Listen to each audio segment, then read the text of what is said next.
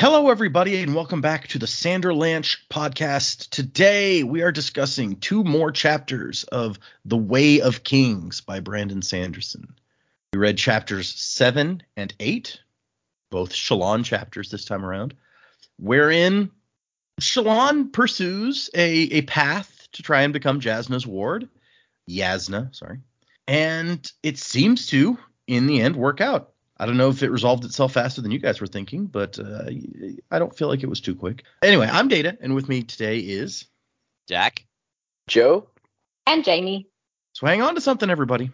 The Sanderlanche is about to begin. Fear in the blade, the spirits of the fallen faith, soil and degrade, my legacy and name, penned in the code, to Father Judy long bestowed, burdened by the shame. When order dies, there will be no pride in victory. When honor dies, I will be denied by history. I give my everything, return the reckoning, flare of the ghost fills my eyes, when honor dies. So yeah, we got two Shallan chapters, some exploration of Carbronth. What did you guys think of these two chapters? man, like this guy fucking Yalb coming through just as MVP this chapter. Yep. It's like, all right, yeah, I'll find you the bookkeepers, and then just on the fly comes up with this scam to make sure she gets them at a good price. I'm like, dude, that was some quick fucking thinking. You did well. I like you. Like chapters overall were good. We say this every time when we're early in a book. It is set up, but it was interesting. I don't think this was too quick for Shallan to get officially taken in by Yasna, because like now that we have an inkling of what Shallan's plan is, I'm like, all right, well, we don't want to spend too much time getting into Yasna's good graces, because otherwise it's just going to be that's going to be extra padding. So no, I like the pace at which this moved. Really, all I have to say for these chapters is fucking Yalb MVP. He absolutely was. Like from the fact that she was just like, "You're still waiting for me?" Like it's been hours to the end. Yeah, he's just all the way through. Good guy, Yalb. Yeah, I 100% agree with Dak here. I was actually thinking before we started the podcast, like, what do I want to talk about? Because although, there's quite a bit, these chapters do take a little bit to read. There's not a ton that happens, but yeah, my one big thing that I was like, man, this Yelp guy's awesome. I hope he's not just like a minor character that's now done with. I hope he pops back up, because he seems like a fun guy, and he also seems like a reliable dude. So good guy Yelp for the win. Other than that, Shallan, yeah, I feel like the timing for her, I feel like if we went many more chapters without her becoming the ward of Jasna, and also nothing else happening to her, that it would be way too much. So I feel like this was the appropriate amount of time for her to become the ward. The way that it was written, maybe the story pieces don't fit perfectly for why she decides to make her a ward, but at the same time, it's not undeserved. So definitely enjoyed both the chapters, and I am excited to get back to Kaladin. I'm like, let's take a break from Shallan. Spoiler, I think the last three chapters of there's three more chapters left in part 1 of the book, and I think they're all going to be Kaladin. So. Oh well. But yes, it's because okay, so last week Jamie's like, I wonder if she'll be able to annoy Yasna into like taking her on, and so as I was reading for this week, I was like, is that what she does? Does she just annoy her to the point of, I don't know that I would say that, but there's some parts of it that are almost that. I reckon we're not quite at annoy until you finally give in.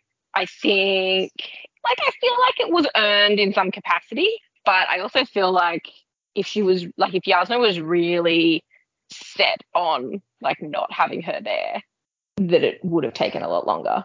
Mm. We're really only talking about, it's been a couple of hours since she met her for the first time. So I was like, okay. I think my sentiments overall definitely echo Dak and Joe. MVP for sure, and was definitely the standout of these chapters. Our new friend. And I actually really enjoyed her process when she was drawing. I at first thought, oh my God, we're going to sit here and talk about all her drawing like for ages. What the hell? But I liked it, and how like the creativity sprint or creation sprint or whatever Yeah, I they think it was were, where they creation come and sprint. like check out what she's doing, and it sort of got more intense. And I liked how it was like from her memory and then on a page. There was a lot of discussion about like it's part of the soul, like that memory is a part of the soul and then put into the page. And I'm like, oh, I wonder what this is. It could just be drawing, but it could be a little bit more going on with it as well. Yeah, like I sort of liked how intense that got. I didn't feel like it went on too long. I don't think we need more chapters of her drawing, but I quite enjoyed it. And the little snippets of like what the hell happened at home. There's more and more to be uncovered about Shallan, and I still really like her. So I'm pleased that we're kind of at the end of that. She's making her case to Yasna. I think if that went on much longer, it would probably be dragging, but I think the pacing's been pretty good so far. So yeah, still enjoying it. Okay. Yeah, I personally I kind of like the drawing bits where, because I can't draw, and so like seeing this person who's like actually a really good artist and their process and stuff is interesting to me, just because I am completely devoid of that talent.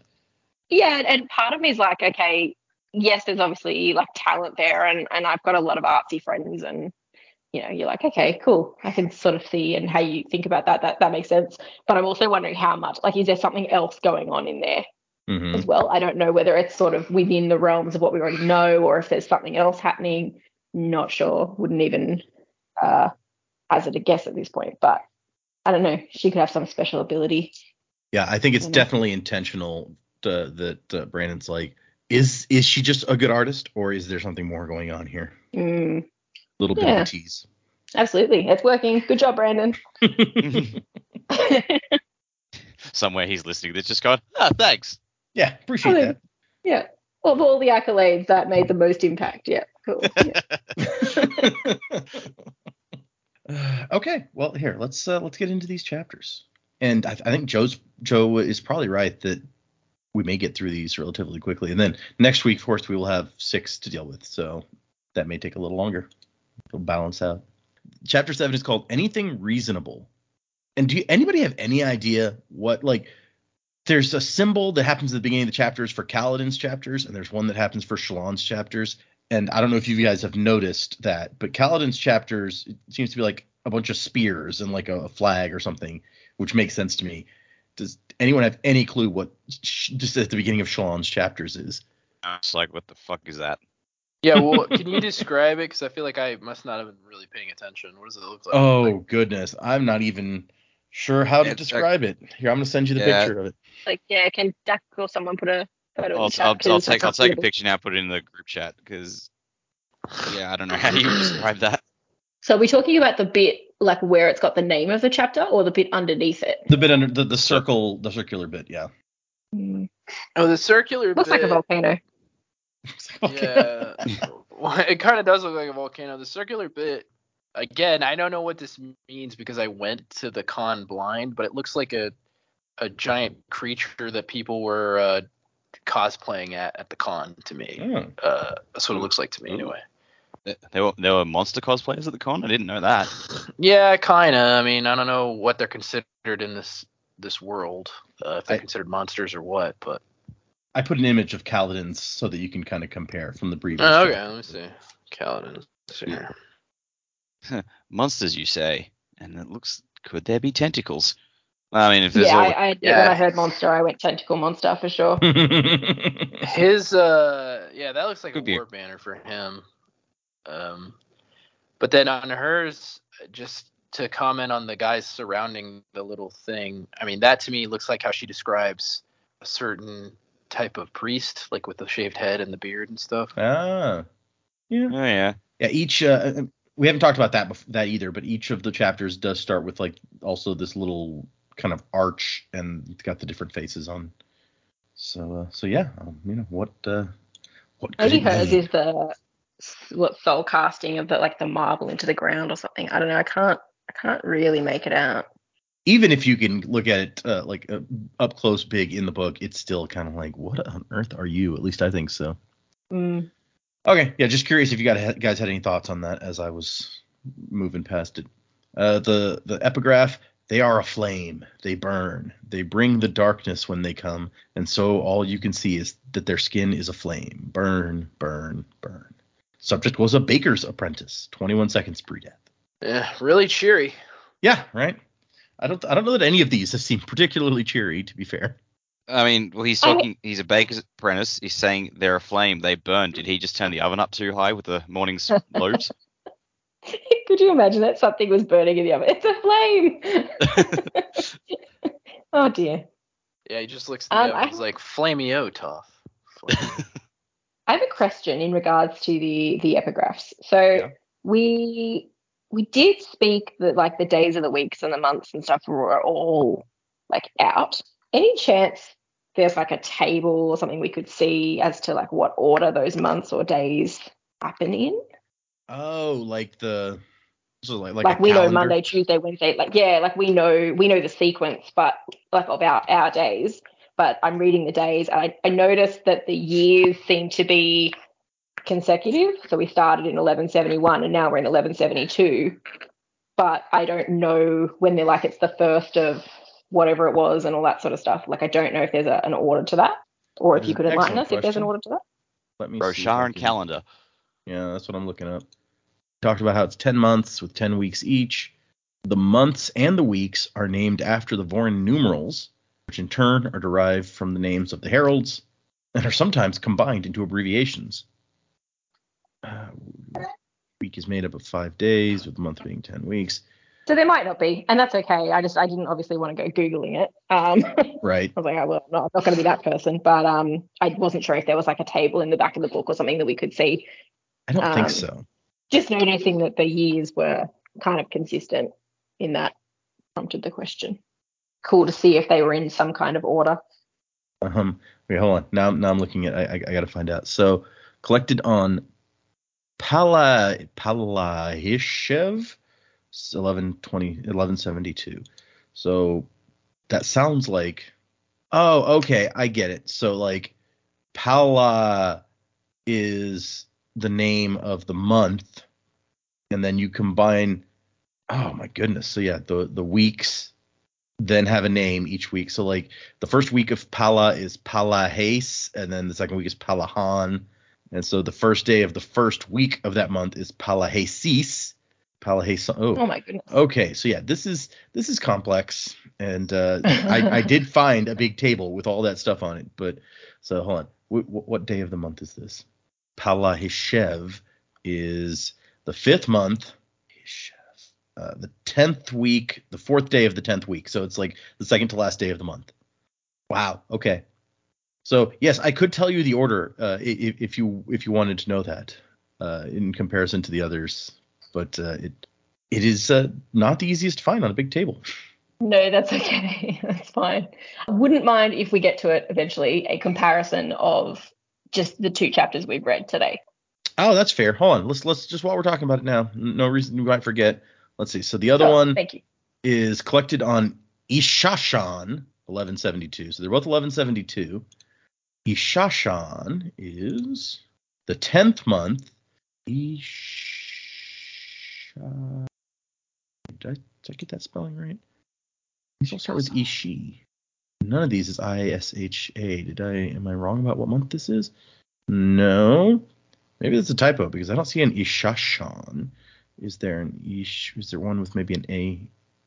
It's all right. You did say that the first one was the 4th month and then the second one is the 10th month. So Yes, assuming I numbers can work get in the that same much order. at least. No, that's cool. Thank you. I appreciate it.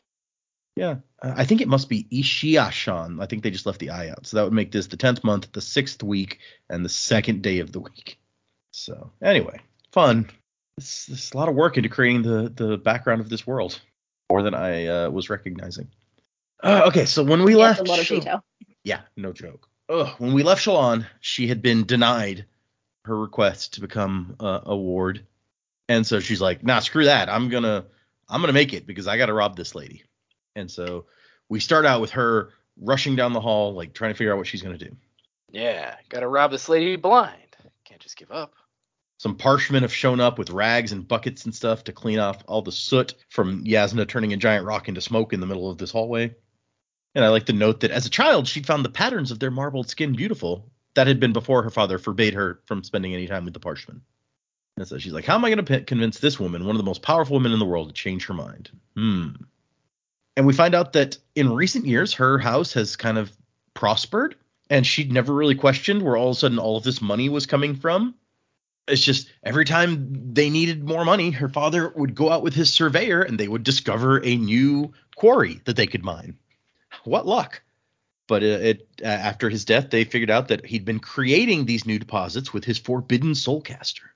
Nobody knew where he'd gotten the soulcaster, but he had one. He's not supposed to. And so it had been damaged the night that he died, whatever happened there. And they'd had someone repair it, but it did not work any longer. And apparently there's a guy, one of her father's closest confidants, Luesh, who could use the device, and he confirmed that it does not work anymore. And it says had been trained to use the device, which makes it sound like Jamie theorized last time. That's like, could Shallan use it? Is it possible? Is there you have to have some sort of special je ne sais quoi to be able to use a soulcaster? It sounds like it's a training thing, but I immediately don't trust this guy. Oh no, Yeah, it doesn't work ditto. anymore. Who can prove it? that's fair. Yep. Yeah. Well, I mean, if he was untrustworthy, he probably wouldn't have given it back. He'd probably been like, well, since it doesn't work, I'll just hold on to it, shall I? I'll just leave. And so they have kind of isolated backcountry estates, and so they think that they can get away with pretending he's alive for a while, maybe a year. And in the meantime, it's her plan to come and find Yasna, learn where she kept the soulcaster, and then swap it out for the one that doesn't work. So that may assuage some of the concerns that you guys had about, like, is she going to have to go on the run? If she actually manages to swap it out and Yasna's just like, oh, my soulcaster broke, then maybe she can get away with it. I mean, that is hypothetically possible, but I feel like Yasna's gonna be like, that's not mine. What the fuck? Yeah. Not only I that, wrote my but, name on the inside of mine. we don't know the nature of how these things could break, but I doubt it's easily. So she'd probably be like, well, it didn't just break on its own. Maybe. Yeah, she's not. She seems a bit, too clever to be like, oh, the fuck did I do last night? And I broke the most valuable thing in my possession. But yeah, so their plan is to get this. She's going to go home. They're going to make new quarries. They're going to make food to feed their house soldiers, all sorts of good stuff with the soulcaster. And she's hoping that Yasna will think one of her many enemies broke the soulcaster after she switches it. She's like, well, I'll worry about that when I get there. First. And so Shallan finds someone and asks to be taken to the Palladium, which you recall is where Yasna was headed. She didn't want to go to the big party. She wanted to go to the Palladium. Every time they say palladium, I think they're saying palladium, and then I'm like, what, do they want to get poisoned? I don't understand. And so it's like this big giant room inside the mountain, and Shallan is really impressed. Like, wow, this is really beautiful. It's like beautifully carved out of here, and we find out that it was. I think she's like, oh, was it Soulcast? And Soren's like, oh yeah. And so she's not allowed to enter until she has a chit of admittance. And she's like, oh, how much does that cost? 1,000 sapphire bromes. It's like, holy crap. Okay. And so we find out that this is what Kharbranth has to sell. They're like, we have fish and we have bells and we have information. And the first two are not unique to us. So Are sapphire bromes? Are they the highest currency? Do we know? So the brome is the largest size of currency. Okay. I think we found out that emeralds were the emeralds most are the valuable stone. So this Okay. is somewhere below that, but it's still the largest of the three sizes. So it doesn't. So if I say to you 1,000 sapphire bromes, is there no computable smaller amount of other jewels that could be used? They have to Right, be yeah. sapphire bromes. You have to carry in 1,000 bag or 1,000 spheres in a bag. That is an excellent question. I wonder if we can find an answer to that. Because I mean, if that was the case, if you could just convert it, why the hell would you say 1,000 sapphire bromes? Why wouldn't you just say the smaller amount of whatever it transfers to? That's a fair point. Okay, so let's see. So yes, the highest value is an emerald. Sapphire and amethyst are the second highest value. So according to this chart, the value of so using a base of a 1, which is the cheapest, a diamond chip. So the smallest diamond is a 1. A sapphire brome is worth 500, and an emerald brome is worth a 1,000. So you would have 500 emerald bromes to make 1,000 sapphire bromes. Yeah. So I don't know why you wouldn't just say that, because it's like, why I wouldn't tell somebody if I needed $2. I'm like, I need 200 pennies from you. It make any damn sense. That is weirdly specific. Yeah, no, that's a fair point.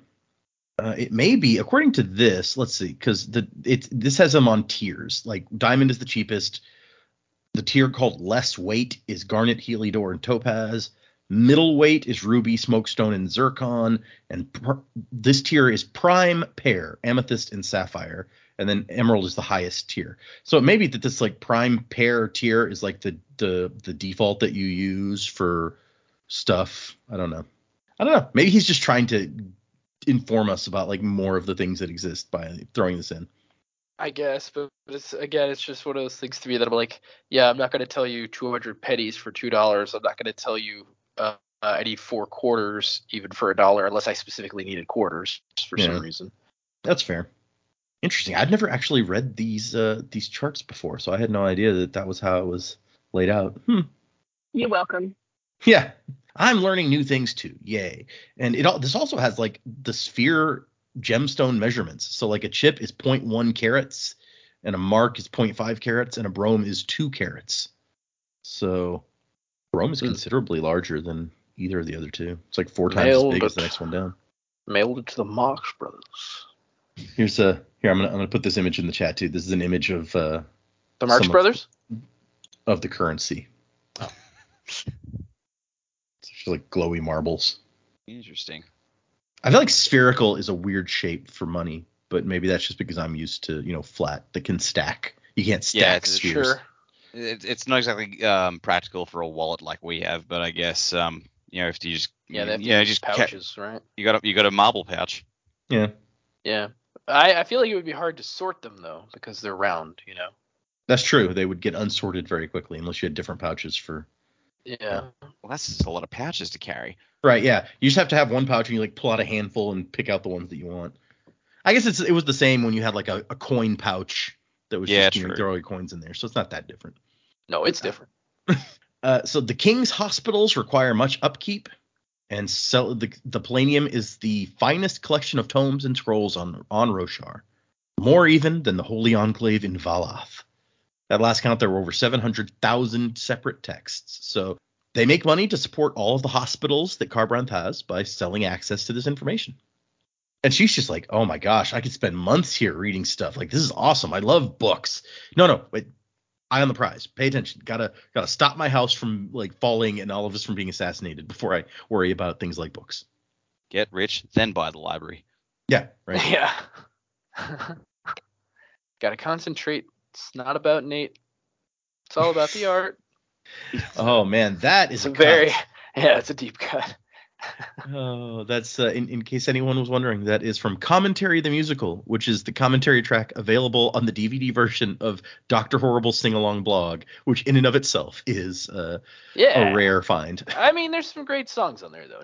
Rogues, commentary is great. Ninja Rogues. Yep, $10 solo. Great song. The Moist song. That was before that guy was on Big Bang Theory. It was. Like, he was not nearly as famous as he became later. Yep. Anyway, so she's like, okay, I don't have 1,000 sapphire bromes, so can I just wait for somebody out here? Like, oh yeah, there's some like reading alcoves you're allowed to sit in. And so she asks her to go and find out if Yasna has one. And then we get a couple of little flashes about like her youth. She was the only daughter. She felt like a piece of delicate crystalware locked in a cabinet to be displayed but never touched. But then after the incident, she'd been the one to take charge. Nan Balat, bruised, his coat torn, a long silvery sword in her hand, sharp enough to cut stones as if they were water. And then she goes, nope, don't think about it, don't. So it sounds like somebody they knew killed their dad. Like, is that what I'm understanding? She was the one with the sword, and she was like a magic sword bearer? It's definitely, I think, intentionally vague here. So what we know is Nan Balat, whoever that is, right, was bruised and had a torn coat, and she recalls holding a long sword in her hand. Sharp enough to cut stones as if they were water, which I think implies that it may be a shard blade. Right. But she held a sword at some point. Somebody that she knows the name of was bruised and coat torn. So who Okay. knows? So maybe not specifically that person's sword, but somebody she knew. So yes, Yasna does have an alcove. You can go sit in there if you want. Okay. And so she's like, I got to have a plan. Yasna's not going to just change her mind easily. I got to come up with something. And so she sits down in Yasna's alcove and she's like, okay, first I need to clear my mind if I want to plan.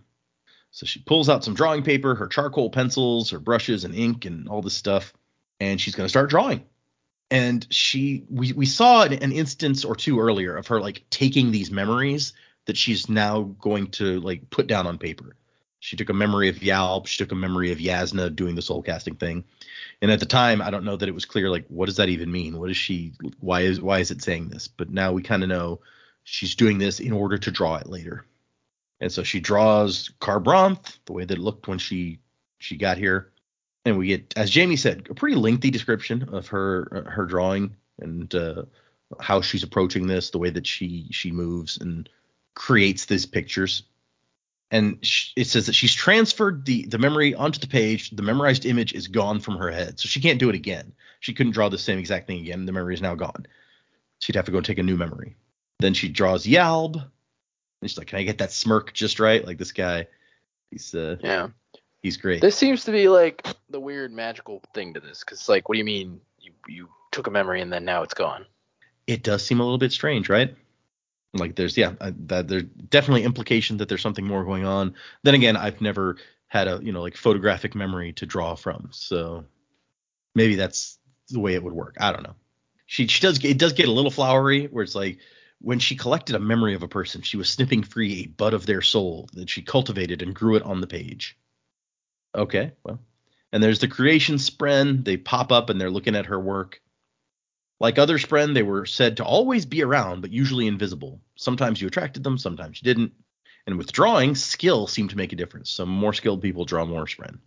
The better you are, the more of an audience you have when you do it. That's intimidating. Right? And I do like these creation spren because they just transform into random stuff. It's like an urn, a person, a table, a wheel. Always the same color and the same little height, but that's kind of neat. Just as a bright fire would draw flame spren. She'd learned to ignore them. They weren't substantial. You could move your arm right through it.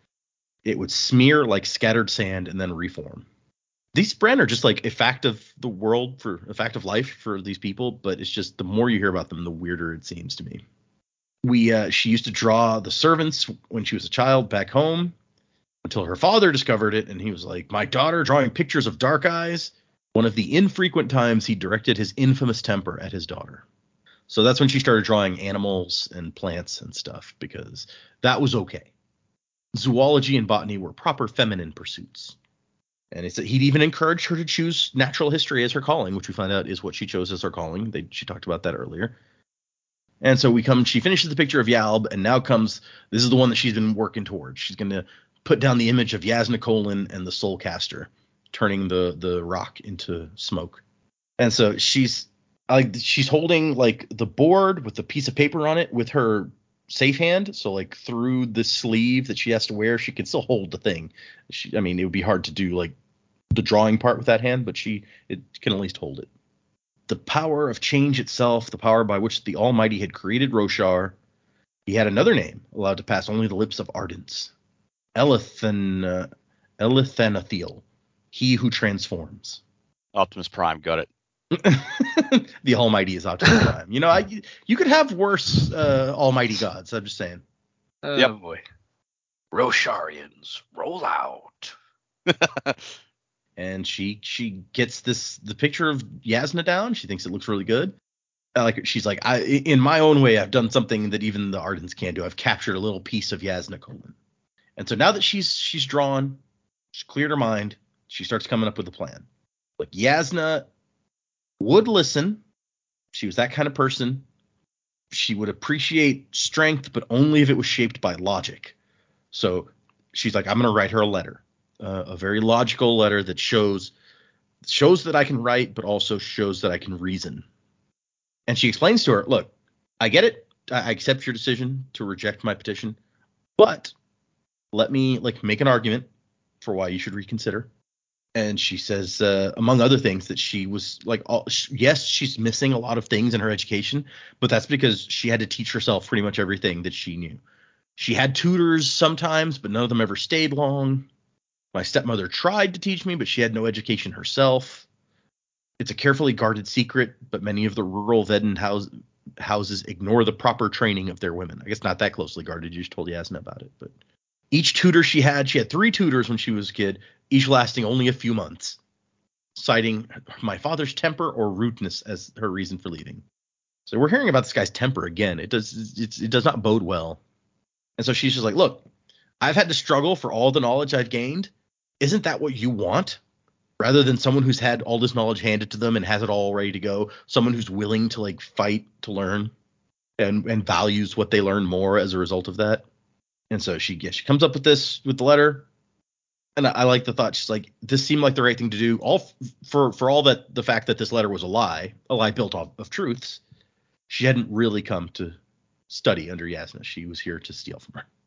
And just as she's kind of getting ready to, leave the letter and pack up, a guy shows up. And let's see, he's got narrow face, keen blue eyes, his beard trimmed short and square, and his head shaved. Which I agree that does sound a little bit like that picture that we saw of the guy with the beard and the bald head at the beginning. And he's like, would you mind terribly if I waited with you? He had a faint Herdazian accent, which I will note that in this is I mentioned to you guys at some point that one of the cultures on Roshar, I forget if it was the regular audiobook or the graphic audiobook, but the narrator decided to give it like an Australian accent, this culture. Oh, that's these guys. And that is the Herdazians, yeah. So he's got a faint accent, but that's what that accent would be according to that. And so this guy is an ardent. Does Brandon support this choice? Yes, that's why I think it's kind of semi-official now, is because Brandon's like, oh yeah, no, that's great. And there will be some full accented Herdazian characters showing up at some point, so you guys will get to learn more about them. So we've heard about ardents a few times before now, and this guy is one of them. And he asks if he can sit, and she's going to give him her seat. And he's like, no, I get my own seat. It's fine. And then he sees her drawings and is really impressed. And she's like, yes, Ardent, these are mine. And he's like, oh, don't be so formal. I'm Brother Cabsal, or just Cabsal really is fine. And he's by Vedalev's golden keys. Brightness, did Yasna Colin teach you such skill with pencil? And she's like, no, Ardent. He's like, God, why do you got to be so formal? Am I all that intimidating? He's like, no, I've been brought up to show respect for Ardents. I myself find that respect is like manure. Use it where needed and growth will flourish. Spread it too thick and things just start to smell. I love that line. That was so cool. Yep, that is a great simile. I agree. But she's like, oh my gosh, an Ardent just talked about manure? This is very wrong. I gotta ask. They don't seem to have cattle in this world. They have chull. So is crab shit the manure? I guess so. I mean, unless they have some other source of manure, yeah. They have horses. I mean, people We use have heard of manure. horses. Oh, true, yeah. Apparently, they're way more valuable than chulls, so they may be comparatively rarer. I don't know. Maybe they're just harder to breed. Maybe chulls breed like crazy.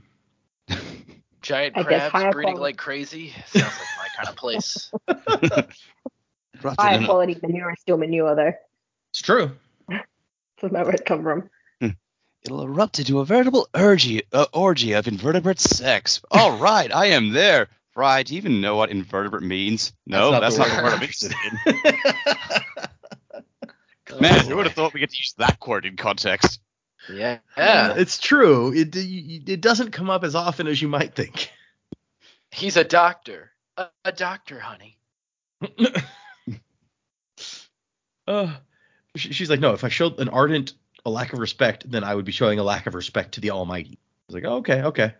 Is this how you would respond to the Almighty, all the formality and bowing? And she's like, no, I mean, probably with screams of pain, as it's written that to look on the Almighty's glory is such that you would immediately be burned to ash. So yeah, no, that makes sense. And so he's like, hey, what do I have to do to put you at ease? Do you want me to get up on the table and dance? And she just stares. And he's like, no objection? Alrighty then. And it's like, no, please don't dance on the table. I promise not to respect you any longer. He's like, the table jig threat always works. Almost always works. I've only ever had to go through it with it once. And he says that he lost a bet one time. And she's like, well, but you're an ardent. You can't have possessions. What did you bet? 2 deep breaths of a winter rose's fragrance and the sunlight's warmth on your skin. That's abstract. All right. And she says that he asks her, no, really, where did you learn how to draw like this? And she says, Dandos the oil sworn. He's like, oh, yeah, master of the pencils. Now, I don't want to doubt you, but I am curious how he could have taught you since last I checked, he's been dead for 300 years. And she's like, oh, yeah, no, I learned my dad had a book of his instruction. Did you learn this from a book? Yeah. He's like, I need to read more. I like that line, too. That was good. I laughed at that. And then he lacquers the picture for her. And she's like, oh, I can do that. And he's like, no, I'm an ardent. We don't know what to do with ourselves if we're not keeping busy doing things for others. It's best just to humor me. And so he says, oh, so you're from Yakoved? And she's like, yeah, you know that from my hair or from the accent? And he's like, well, really from the way that you treat ardents. The Veden church is by far the most traditional. And so he's like, what does Brightness Yasna think of your skill? And she's like, yeah, she doesn't seem to care about the visual arts. And he has the impression that she's part of Yasna's entourage. And she's like, oh, man, I didn't mean to give you that impression. Look, I'm trying to get taken on as a ward. I'm not like with her. And so he asked if she will do him a favor. And she says, yeah, okay. And he's like, let her know that I stopped by, okay? And Shallan's like, I mean, what business does Yasna have with an ardent when she's a confirmed atheist? It's like, she knows you? And he's like, well, no, I hope that she's heard of me since I've requested an audience with her several times. But, and I do like, she keeps apologizing for the misunderstanding. He's like, no, don't take responsibility for my assumptions. That's on me, not you. This guy is very personable and he seems nice. I hate him. And as he's leaving, he's like, is there anything that you're fond of other than respecting ardents and drawing amazing pictures? And she says, jam. He's like, wait, what? You asked what I was fond of. Jam. All right. That is a random response. Like, hey, what do you like? I like jam. All right. Well, it's also a random question. I feel it is. It's true. And so then she hears, after this guy leaves, she hears Yasna coming, and she's like, crap, I wanted to be out of here before Yasna got back. This guy distracted me. Too late. Yasna comes in, and she does not look happy, and that's the end of the chapter. So our second chapter is Nearer the Flame, which the pictures around this one look feminine to me, as opposed to the guy with the beard that we just saw. No, they do too. Also, I think that eye has changed. Has it? I didn't even notice. Let me see. No, maybe it hasn't. Between this chapter and the last one, at least, that is the exact same eye. Oh, yeah, going back through. For some reason, I thought it had more of a the pupil was more of a slit rather than an hourglass, but going back, no, I was just misremembering. It's possible it changed at some point, but I don't know. The epigraph here. Victory. We stand atop the mount. We scatter them before us. Their homes become our dens. Their lands are now our farms, and they shall burn as we once did in a place that is hollow and forlorn. So yeah, that's nice. Subject was a light-eyed spinster of the eighth dawn. That is a weird thing for an old lady to say. Yep. I was thinking the same thing. And so Yasna's like, so you are here. And she tries to apologize, and Yasna's like, I've wasted enough time on you already. You're going to leave, and I'm not going to see you again. Do you understand? Yes, I'm sorry. And she takes off. I left out the part where there's like an urn on the table that she filled with her spheres to create light so that she could draw. And she retreats so fast that she leaves those and a lot of her stuff, it seems like. She has her satchel with her, but other stuff is left behind. And so she runs off, and she just like kind of hides around a corner and is just like, it says she's barely keeping back the tears of embarrassment and disappointment. Angry people unsettled her. She couldn't help but think of her father in one of his tirades, couldn't help but hear screams, bellows, and whimpers. That doesn't sound good. But if you grow up with somebody with an abusive temper like that, then that is absolutely a normal reaction that people have. It's like a PTSD thing almost, of angry people will like freak you out and make it hard to function. It is a thing I have seen. And she's just berating herself in the corner like, idiot, what made you think you could do this? And then all of a sudden someone's like, Brightness Devar? Brightness Colin would like to speak to you. And she's like, what, to berate me further? Okay, fine. A high lady like Yasna got what she wanted, so got to force herself to stop shaking and go back. But Yasna actually, maybe shockingly, sorry, before we get to that, so you can see the Soulcaster and the Smoke Stone dark and cracked, which she said that she thought that the act of turning the rock into smoke might cost her a Smoke Stone, which apparently it did because the stone is now cracked and dark. But Yasna, maybe shockingly, is like, I'm sorry, I shouldn't have done that. You were showing persistence, a trait I normally encourage. I've often been guilty of being stubborn myself. I've been under strain lately. That's my only excuse. I'm sorry. I don't know that she actually says I'm sorry, but that's the upshot of it. And she's like, okay, hey, just while I'm allowed to talk to you again, I did promise that I was going to mention this guy came by to see you. So there you go. Put that out there.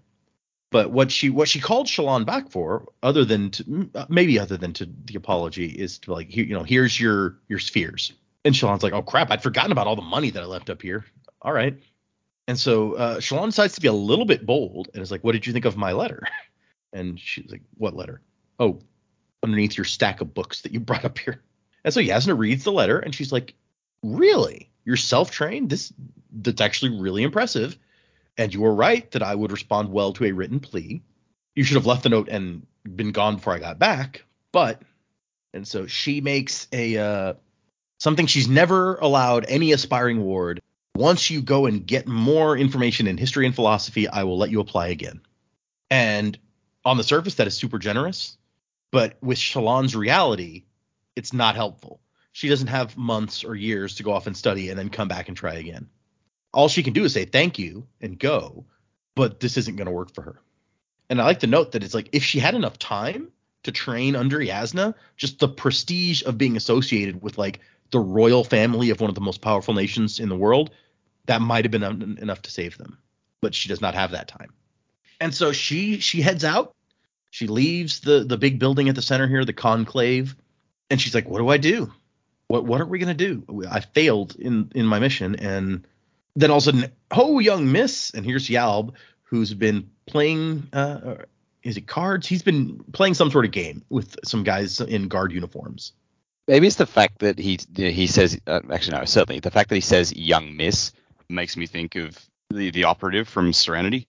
Oh, yeah. And so I just spent the rest of the chapter picturing Chiwetel Ejiofor playing this guy. I'm like, I'll take that. That guy's charming as fuck. He is very charming. I agree. I could see it. You guys. He's so charming. I mean, he's evil and charming for most of the movie, but no, like in virtually any movie he's in, he's like, nah, like you're a good dude. I'll watch you anytime. That's true. I mean, I was about to say he's also like evil and charming in Doctor Strange. Now that I think about it, True. Not the first one.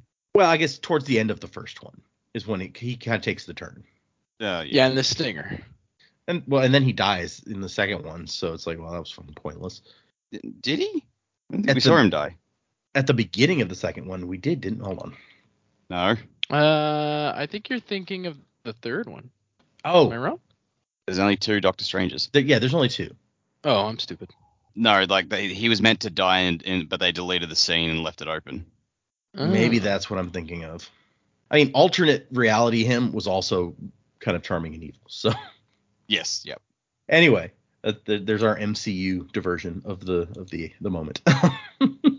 And she's like, yeah, why are you still here? You should have gone back to your ship like hours ago. He's like, I found myself a game of cabers here with these fine upstanding gentlemen of the city guard. You didn't need to wait. I didn't need to win 80 chips off these fellows neither, but I did both. And I'm like, they don't want him to leave. They want a chance to win their money back. And he's like, what, you're going to let me send a light-eyed woman of her stature to walk back to the ship on her own? I figured you for men of honor. And then as they walk away, he's like, man, I love winning against lawmen. I'll have free drinks at the docks once this gets around. And she says, you shouldn't gamble. You shouldn't try to guess the future. I didn't give you that sphere so you could waste it on such practices.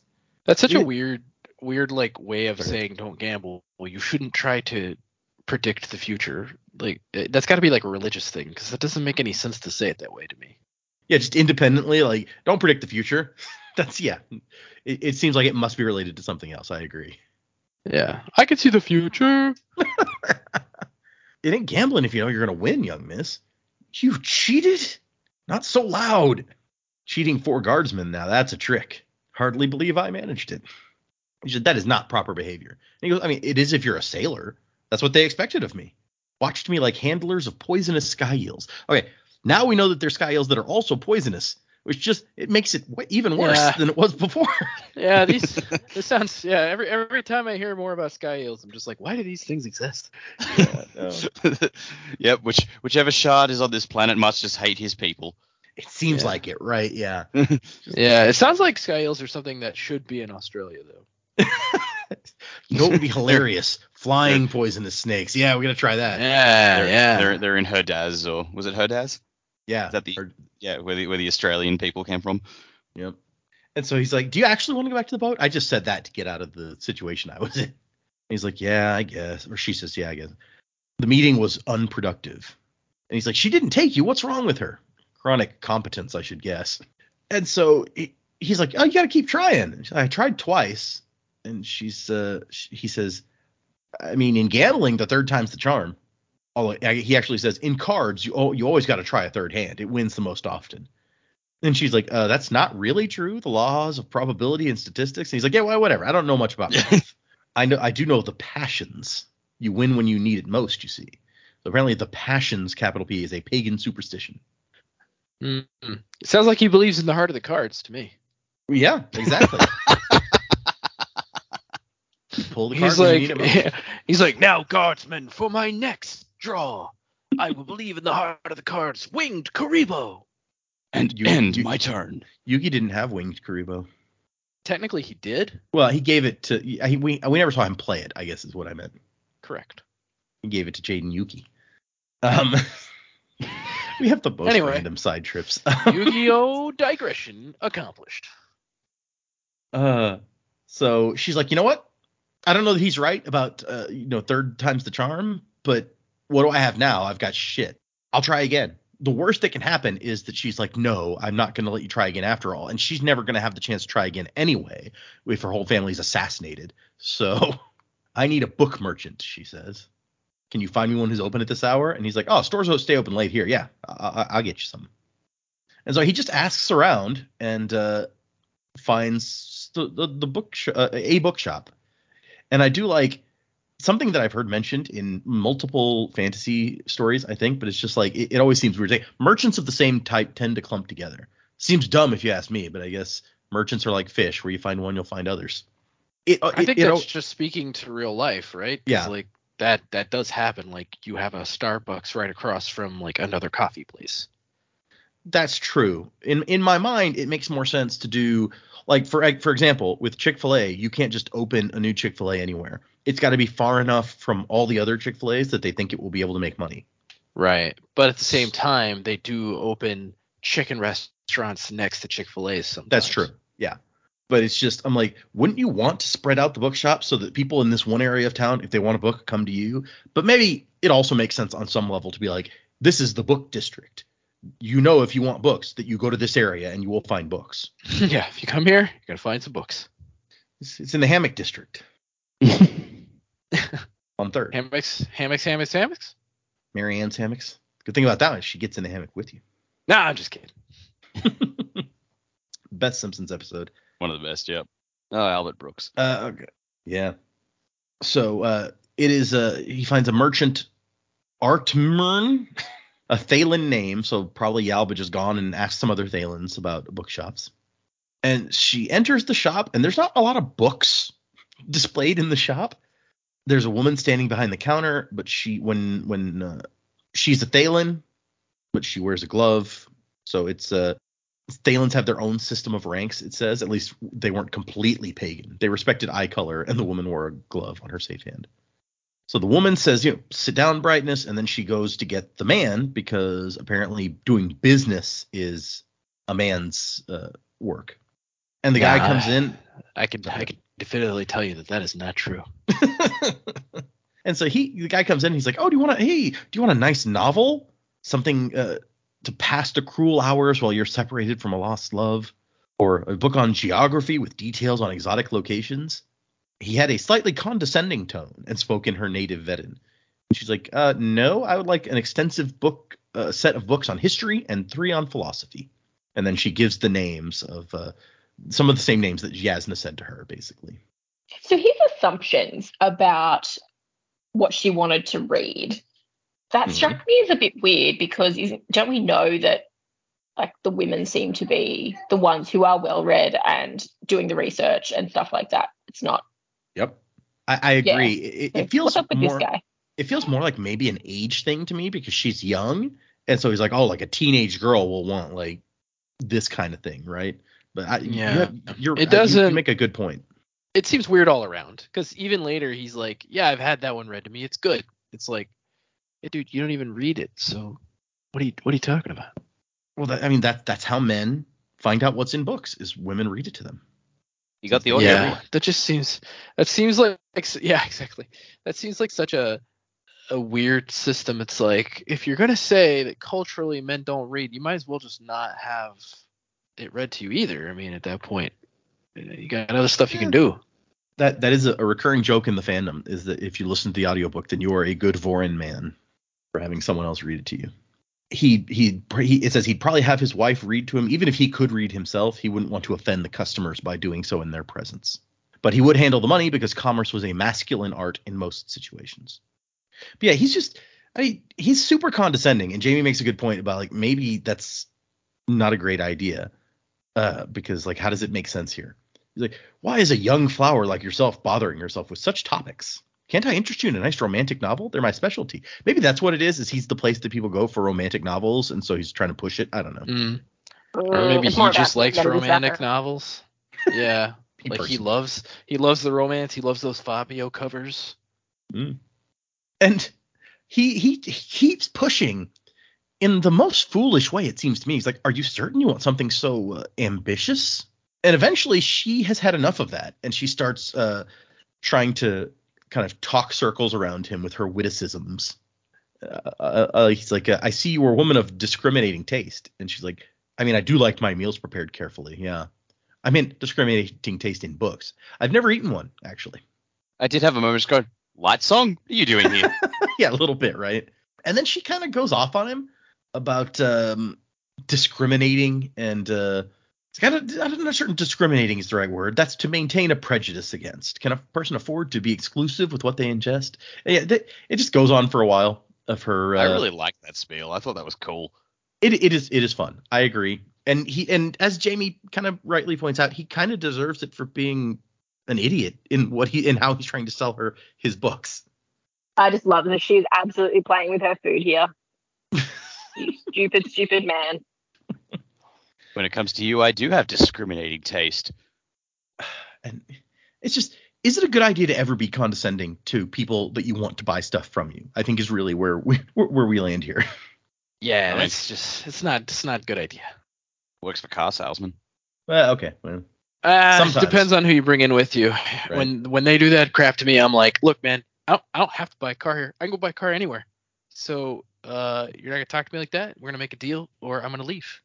You hear the stories about, like, people. It's like, yeah, this woman goes to buy a car with her husband or her dad, and the car salesman just talks exclusively to the man, and she's like, okay, no, I'm the one buying the car. Screw you. We're gonna leave. Yeah. You deserve that. You deserve to lose that sale. Yup.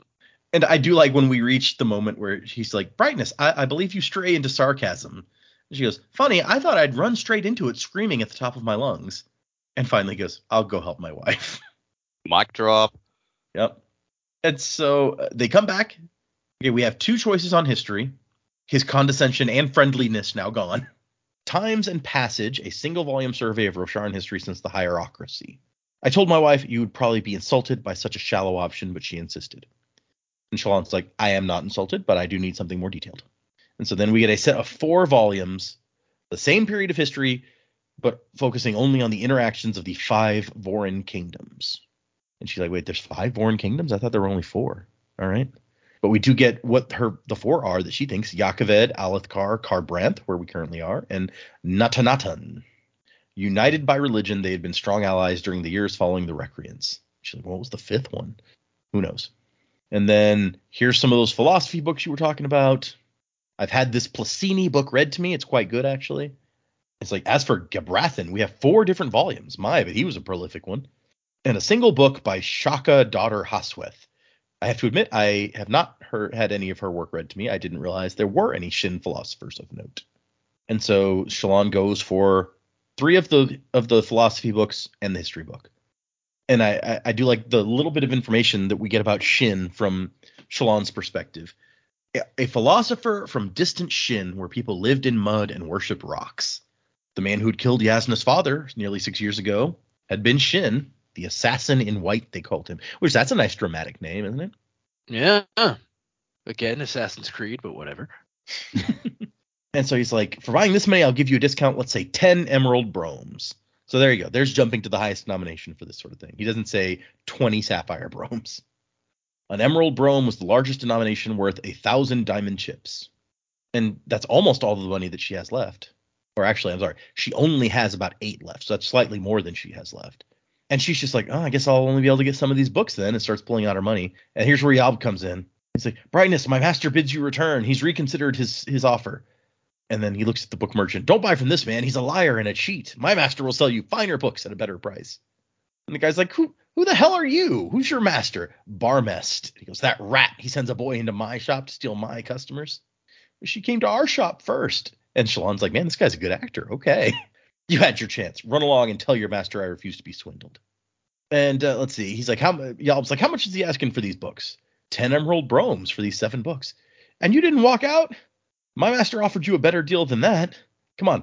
I'm sure we have the same books. He'll sell them to you at a better price. And the book merchant's like, I didn't expect her to take the first offer. I mean, I'll take 8, which is how much she has. So that would have worked out. And Yalb's like, no, I'm sure my master will be able to sell you these same books for 2. And the book merchant's like, surely you're not going to patronize someone so crass as to send a servant into someone else's shop. And she's like, well, I mean, at least he didn't insult my intelligence. And the guy gets a glare from his wife. Yeah, that's deserved. And then he says 2 emerald, 3 sapphire, which, since we know that like 2 sapphire is equal to 1 emerald per Joe's mention earlier, it should actually be like 3 emerald and 1 sapphire. But maybe Brandon hadn't even worked out the precise exchange, or maybe that chart that I found is wrong. Well, it could be either of those things. Either way. Maybe if like on the dollar, you're perceived to be less, like how if something like $8, but it's marked as $7.99, you're like, oh, less than $8, like by a hair, but nah. I learned early on from my brother Data to not view the price that way. He was like $9.99. No, it's $10, Joe. Okay, got it. It's true. It's actually $10.81 after tax. Yeah, it's actually 10 and some change. Yeah, it's 8.25 for sales tax in our good old Tejas. 8.25%. Perception. Yalb's like, what? No. If you want cheaper, no, I'm sorry. The guy tells him, if you want cheaper than that, then go with this guy. The books will probably be missing pages. And so finally she says, okay, I'll do it. And Yalb slinks away with a curse from Artmern's wife. I can't. These freaking. Yeah, Artmern. These names of the. Who are these guys? Thalens? Yeah, the Thalens. Thank you. Anyway, so Shallan, that's like a third of what the guy originally asked for these books. So she saved a lot of money. And like when she gets outside, Yalb's just hanging out, chilling. And she goes, how did you know that what a fair price was for the book? And he's like, fair price for a book? I don't know. I just figured that he'd be trying to take you for as much as he could. That's why I asked around for who his biggest rival was and came back to help him get more reasonable. Absolute fucking boss move. Yep. Yalb saves the day big time. And she's like, was it that obvious I let myself be swindled? He's like, well, yeah, just a little bit. But conning men like him is almost as much fun as cheating guards. Merchants is like mercenaries, my Gammer always said. Only difference is that merchants will take your head off and then pretend to be your friend all the same. I like how that harkens back to the Warbreaker mercenary discussions. I hadn't thought about that till you said it. Damn it. And he's just like, you paid that much for books? They're just pieces of wood. I could find driftwood and put funny marks on them too. You gonna pay me serious for that? What is this? A sandwich with words? But she's like, no, I can't offer that. But here, take this. And she gives him the picture that she drew of him. It's like, oh my gosh, that it's like I'm seeing myself in a polished plate. And says, okay, back to the ship. And she says, no, back to the conclave. She's going to study these books. She's going to get started studying. She doesn't have much time. So the plan is study as much as possible. And then just before Yasna leaves town, make another play. And now, since she's going to get her own alcove, she has to pay 2 sky marks, which sky marks are like I think sapphire mark. So the second, since they're blue, they're sky marks. And she's like, geez, okay, that's a decent amount of money that I didn't want to have to pay, but okay. And she pours like all of her remaining money into this little goblet lamp, which means that the color is a little bit crazy because it's all these different color glowy stones to produce illumination. And so she tries to sit where Yasna can't possibly see her, and she's going to start studying. And she's like, look, this isn't likely to work, but it's my last hope. So this is what we're going to do. And then all of a sudden she hears a voice. I'm never going to be rid of you, am I? And here's Yasna Colon just like standing there staring at her. And she's like, oh, Shallan's like, I'm sorry, Rhaenys. I didn't mean to disturb you. And Yasna just like motions her to move over and then has a parchment carry over a chair for her. I bribed the servants to tell me if you returned to the Vale. I did not want to be interrupted again. Nah, don't apologize. And she looks at the book. She's like, oh, this is a good selection. You intended to study their contents quickly, I assume, and try to impress me one last time before I left. A clever ploy. I should have put a time restriction on your reapplication. And she's like, I know why you were so desperate to be my ward. And Shallan's like, oh, shit, she knows. Your house has many enemies and your father is reclusive. It will be difficult for you to marry well without a tactically sound alliance. It's an interesting assumption that she's just like, oh, you want to get married. And so that's why you want to be my ward. I got it. Yes, that reason and nothing else. From a woman who apparently is famously like older than most women for getting married. To just immediately assume that, I feel, is a little bit odd. And she says, let me see your satchel. Brightness? You recall what I said about repeating myself, so she has to show her satchel. And Yasna looks through all the pictures, and Shallan's like, she's trying to watch her face, like, is she mad? Is she surprised? Like, she sees the picture of herself that Shallan drew. Like, is she going to be upset about that? And then she looks at the sketches from her trip of plants and animals and observations from her journey. Why have you made these sketches? And she's like, because I wanted to? Like, I don't know how to answer that. And Yasna goes, okay, I have rooms in the conclave granted to me by the king. Gather your things and go there. And so she is impressed most of all by the fact that Shallan pursues scholarship in her free time for the sake of scholarship.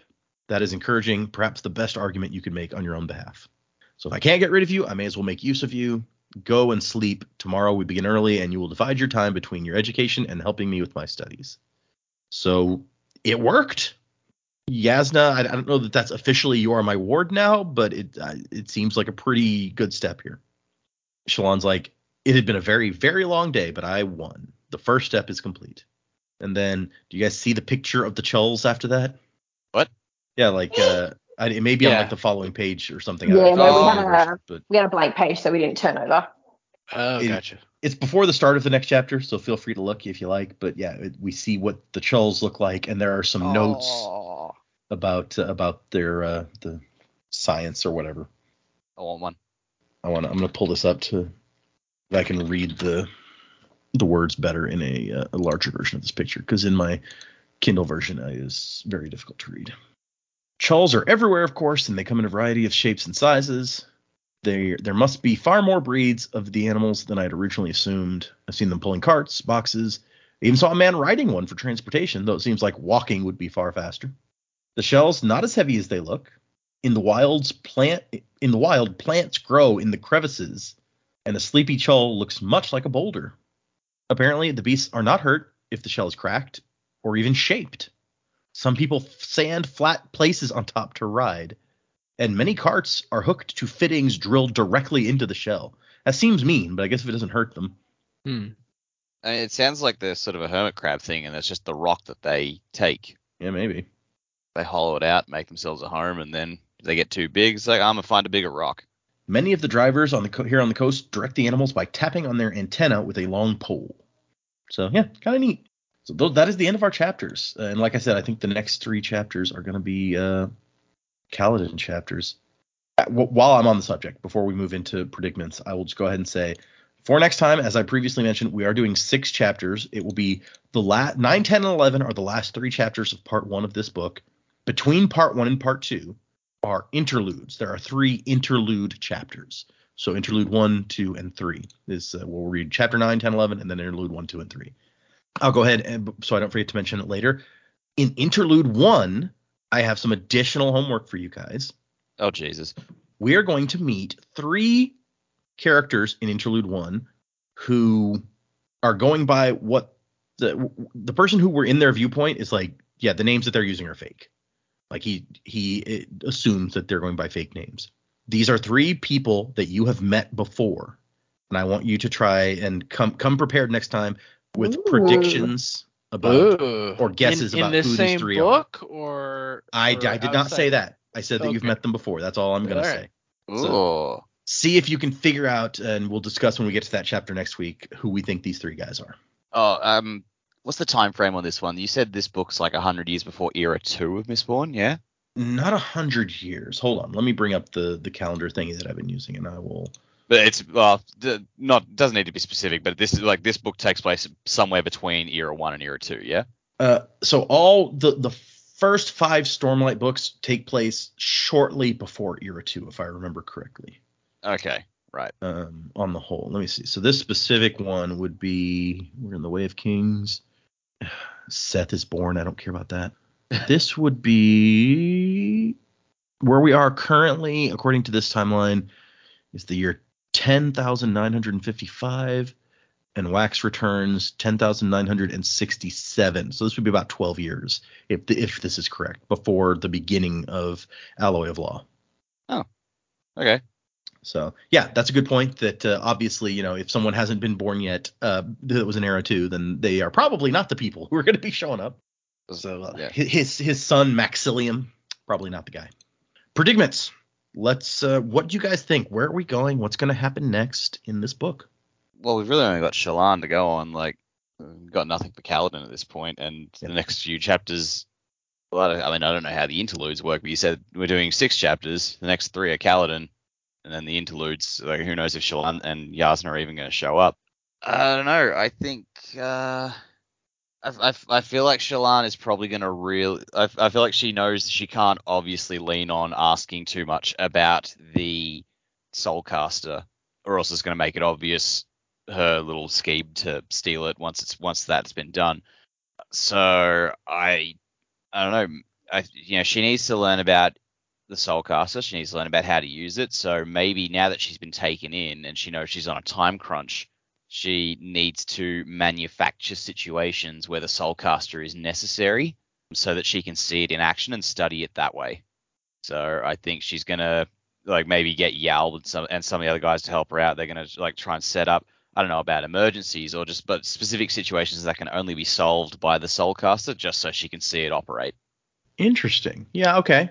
I can see because one of the things she said was I need to find out where she keeps it. So if you come out with reasons for it to come out, then yeah, you're a lot more likely to see either where it came from or where it goes to after, right? So that's a good point. Yeah. But she also needs to know how to use it. There's not much point stealing it if you can't figure that out. So she needs to see it being used and sort of extrapolate from that. Yeah. Okay. Yeah, I like this prediction. Okay. Yeah. Yeah. That's all I really got this time. Food for thought. Fair enough. Yeah. I mean, like you said, if there's no more Shallan and Yasna for this section of the book, at least, then you can't predict much based on that. And we didn't see any new Kaladin stuff this time, so nothing that you can add unless you came up with something between last time and this time. Cannot say that I did. Yeah. Fair enough. Okay. Yeah, I'm kind of in the same boat with Dak. I mean, we haven't seen any Kaladin so far. So with Shallan, I mean, she's being taken on now, so perhaps we'll get to see some kind of stuff going forward with her and Yasna. But I don't know, the way that these sections are written, it may be that we shift to different characters for a while. We may even lose Kaladin after a while for this section that's coming up. I don't know. So yeah, I'm just going to kind of stick with what I've already theorized in the past, because there's not really a whole lot to go on, just that we now know that she's been taken on. And so I will put out the theory that she's not going to be able to swap these things out. That's not, I really just don't think that's going to work for her. Okay. She's going to have to, and maybe it'll even be one of those things where she wants to really get involved with Yasna and learn stuff and actually want to learn things. How she's going to save her family that way, I don't know. I mean, even if Yasna can teach her how to use the Soulcaster, then she can just go home and use it herself, or if they could find some way to fix it, or I don't know, something. But I don't think it's obviously I don't think the story is going to go how this character is planning at this very moment. Sure. I mean, yeah, that's probably a fair guess at this point in the book, right? When everything is setting up and we've been told her plan, probably not going to go to plan. Yeah. Yeah, I'm not by any, I'm not in any way saying that my prediction is groundbreaking, but that is my prediction. Yeah, that's fair. Okay, makes sense to me. Okay. So I think that somehow Shallan is going to try and swap out the Soulcaster with the broken one. And I think how she's going to do that is that Yasna needs her Smokestone either replaced or something repaired, or I don't know whether she has to send that off to get someone to inset a stone.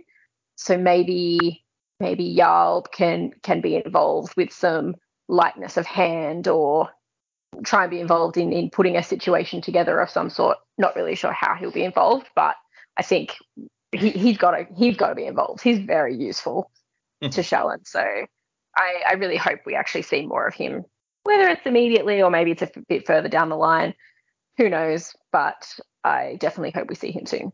But I think that's her opportunity. Whatever she's got to do to fix it, for Yasna to fix her Soulstone, that's her Soulcaster, sorry. That's her opportunity to swap them out if she was going to. Also could be reason enough that it doesn't work anymore, because she thought it would cost her a stone, but maybe something's happened in the repair or something. It might help, or she might actually be able to take it long enough to do what she needs and get it back, maybe. Oh, yeah. So yeah, I think that's going to happen there.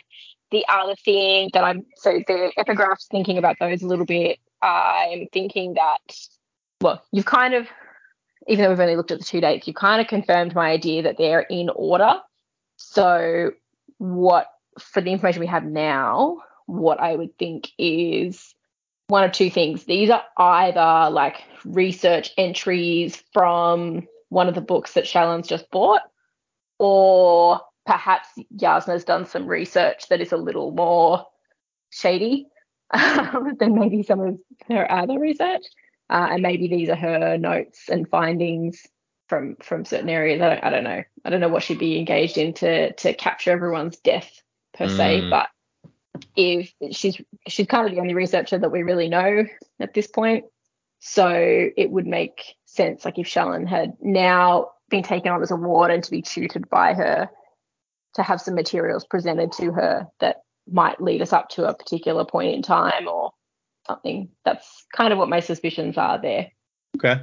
And that they're in order. You know, we had things mixed around. Mistborn Era 1, they were all over the shop.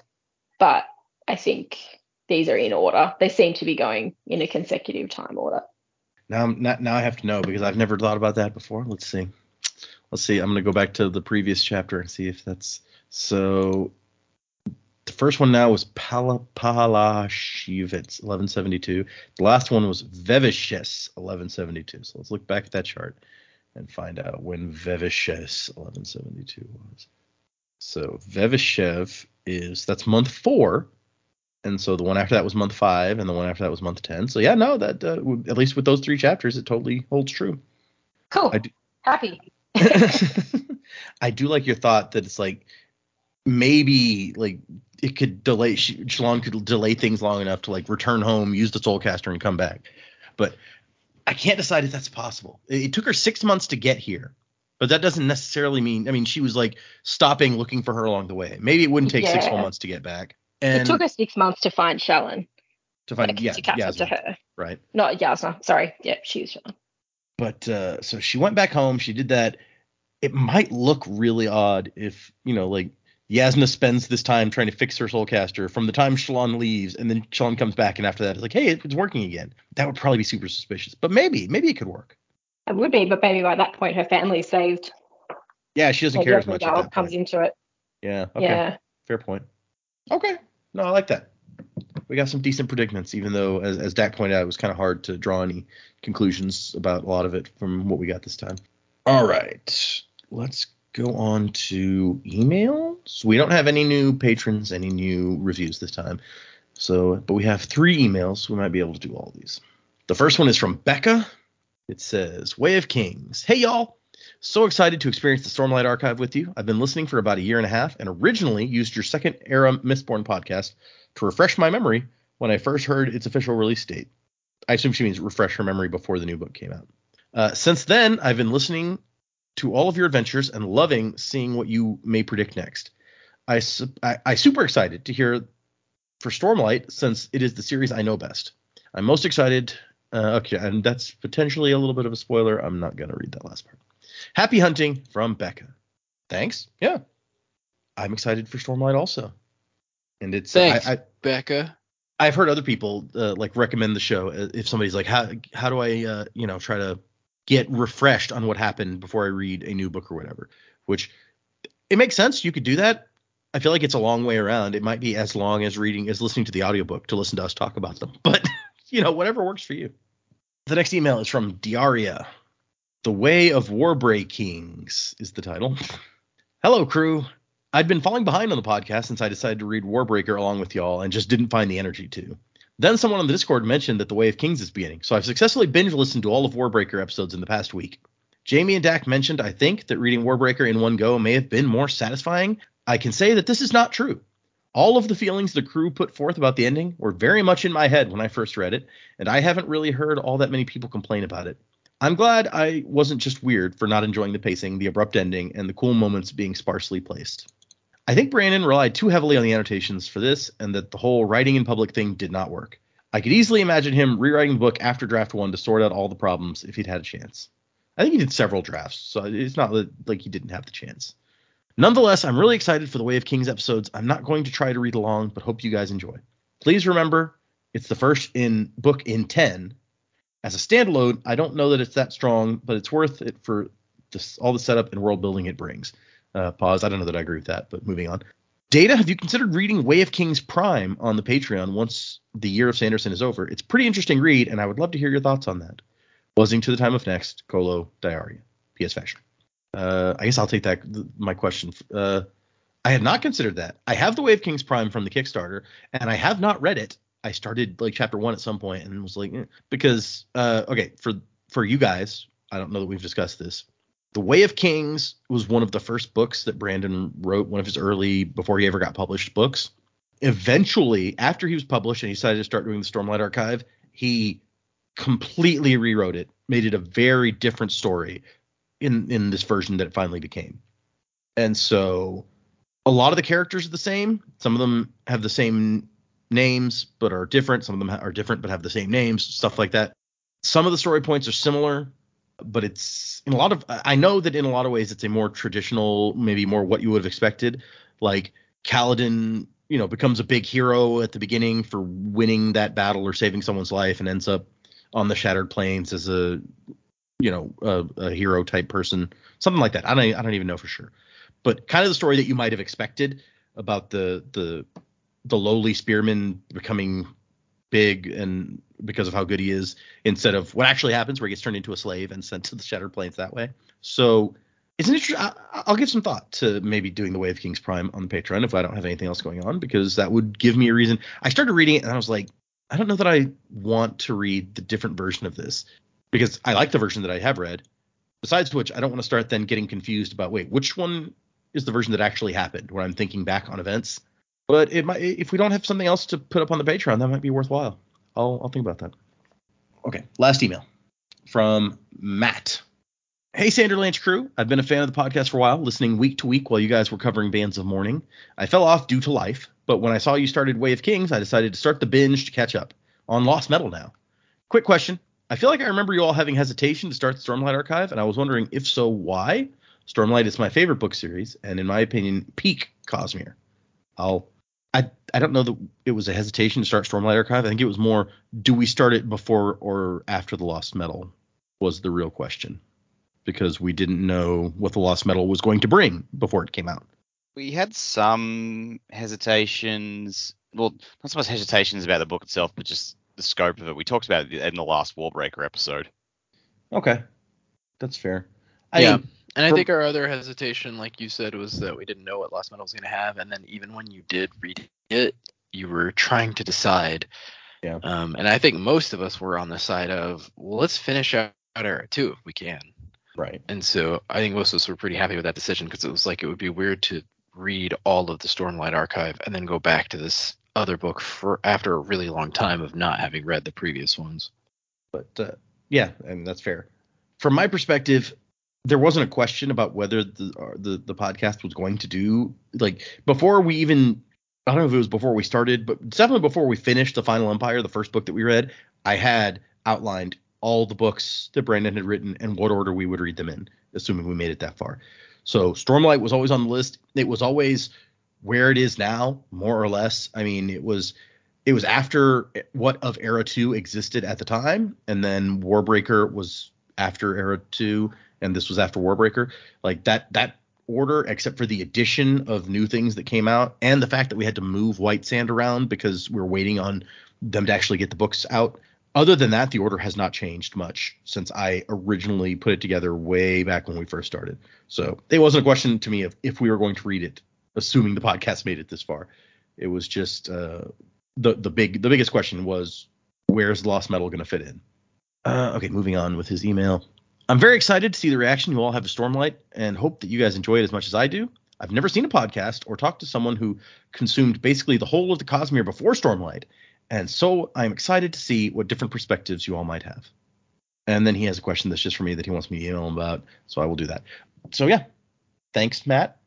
I don't know if there's more we need to touch on that. Thanks everybody who sent us an email.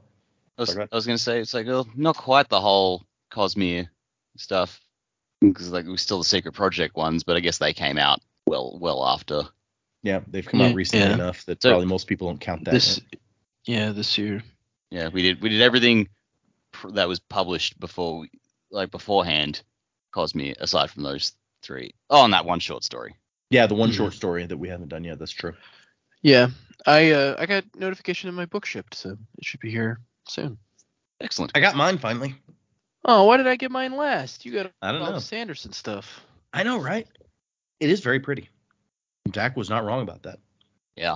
I've got it next. I've got the 3 Cosmere ones, the Tress and Yumi and the Sunlit Man, next to the leather bounds of Brandon's books on my shelf, and then the Frugal Wizard is like on a totally different shelf between the two Mistborn bookends, because I was like, I don't know where to put this. It doesn't fit. Like my one Sanderson shelf is like maximum capacity now, so the next time a book comes out, I'm gonna have to find a new place to put it. But yes, so thank you everyone. If you want to send us an email, the address is thesanderlanche@gmail.com. Find us on Instagram and Twitter and Patreon, where I've been doing my my read through of the Sunlit Man, and just 2 days ago, from our perspective, I put up my unboxing of the Sunlit Man box, which features the pin of a Stormlight character that we have met. Oh wow! I'm just gonna assume it's Kaladin. I haven't seen it, but that's my assumption. Well, we do already have a Shallan pin, so. Oh, was there a Shallan pin in one of the other boxes? I don't remember which box it came in. From your perspective, it was probably just like, hey, it's some redheaded girl. I don't know who that is. Yeah, well, I didn't get that box because I've only gotten the book boxes. I think you may have helped me when I unboxed that one, if I remember right, though. I feel like I remember a discussion about who's this redheaded girl. Oh, it's somebody from Stormlight. I got you. But yes, so check out our Patreon if you're interested in that sort of thing. Listening to me go on, and maybe I'll read The Way of Kings Prime once we run out of new Brandon books for a while, because after Sunlit Man, the next Brandon book that we know of, I think it may be the next Skyward book, which is in November. Well, that's next month. Yeah, it's next month. So yeah, the con. It's when the that's con's coming up happening, quick. That's when it'll drop. Yep. So I won't run out of books for a little bit longer, at least. I don't know when the next one is after that. It may be Stormlight 5, which would be the next November. But we'll see. So thanks, everybody. Thanks for emailing. Thanks, patrons and other people. You guys are all awesome. Remember, for next time, we're reading the last 3 chapters of Part 1, chapters 9, 10, 11, and then the 3 interludes, which are in between Part 1 and Part 2. I think that it's always 3 interludes. Between each part, I think it's consistently 3. So that'll be all the interludes this time. Oh, that's just an ongoing thing. Yeah, between every part, there's interludes, and Brandon tends to use the interludes in these Stormlight books as ways to show us expand on the world a little bit, because right now we've got these 2 main characters, right? One is on the Shattered Plains and one is in Kharbranth. But as we've noted multiple times, this is a very big world, and so he'll use the interludes to kind of show us a little slice of life happening somewhere else on the planet, usually. Not always, but sometimes. How many parts to the book are there? Let me take a look. How many parts to this book are there? There are 5 parts. Oh, that tracks with the whole 5s and 10s thing it has going on. I guess it does. That's a good point. I hadn't thought of that. But yes, so check out, if you're following along, 3 chapters and 3 interludes for next time. I was just looking at the chapter titles. Two of the interludes are named after like the character whose perspective you're in for that interlude, and then the third interlude is called "The Glory of Ignorance," which is a fun title. So yes, come back next time for wrapping up part 1. Part 1 was called "Above Silence." Music by Miracle of Sound. 6 chapters for next time, and wasing to the time of next. Colo, P.S. Vasher. Crab at thee. Ghost of the fallen, the wind is ever guide, and vengeance a calling, a spectre in the night. Ghost of the fallen, golden wings are gliding, feeding the soul so the world can return to life.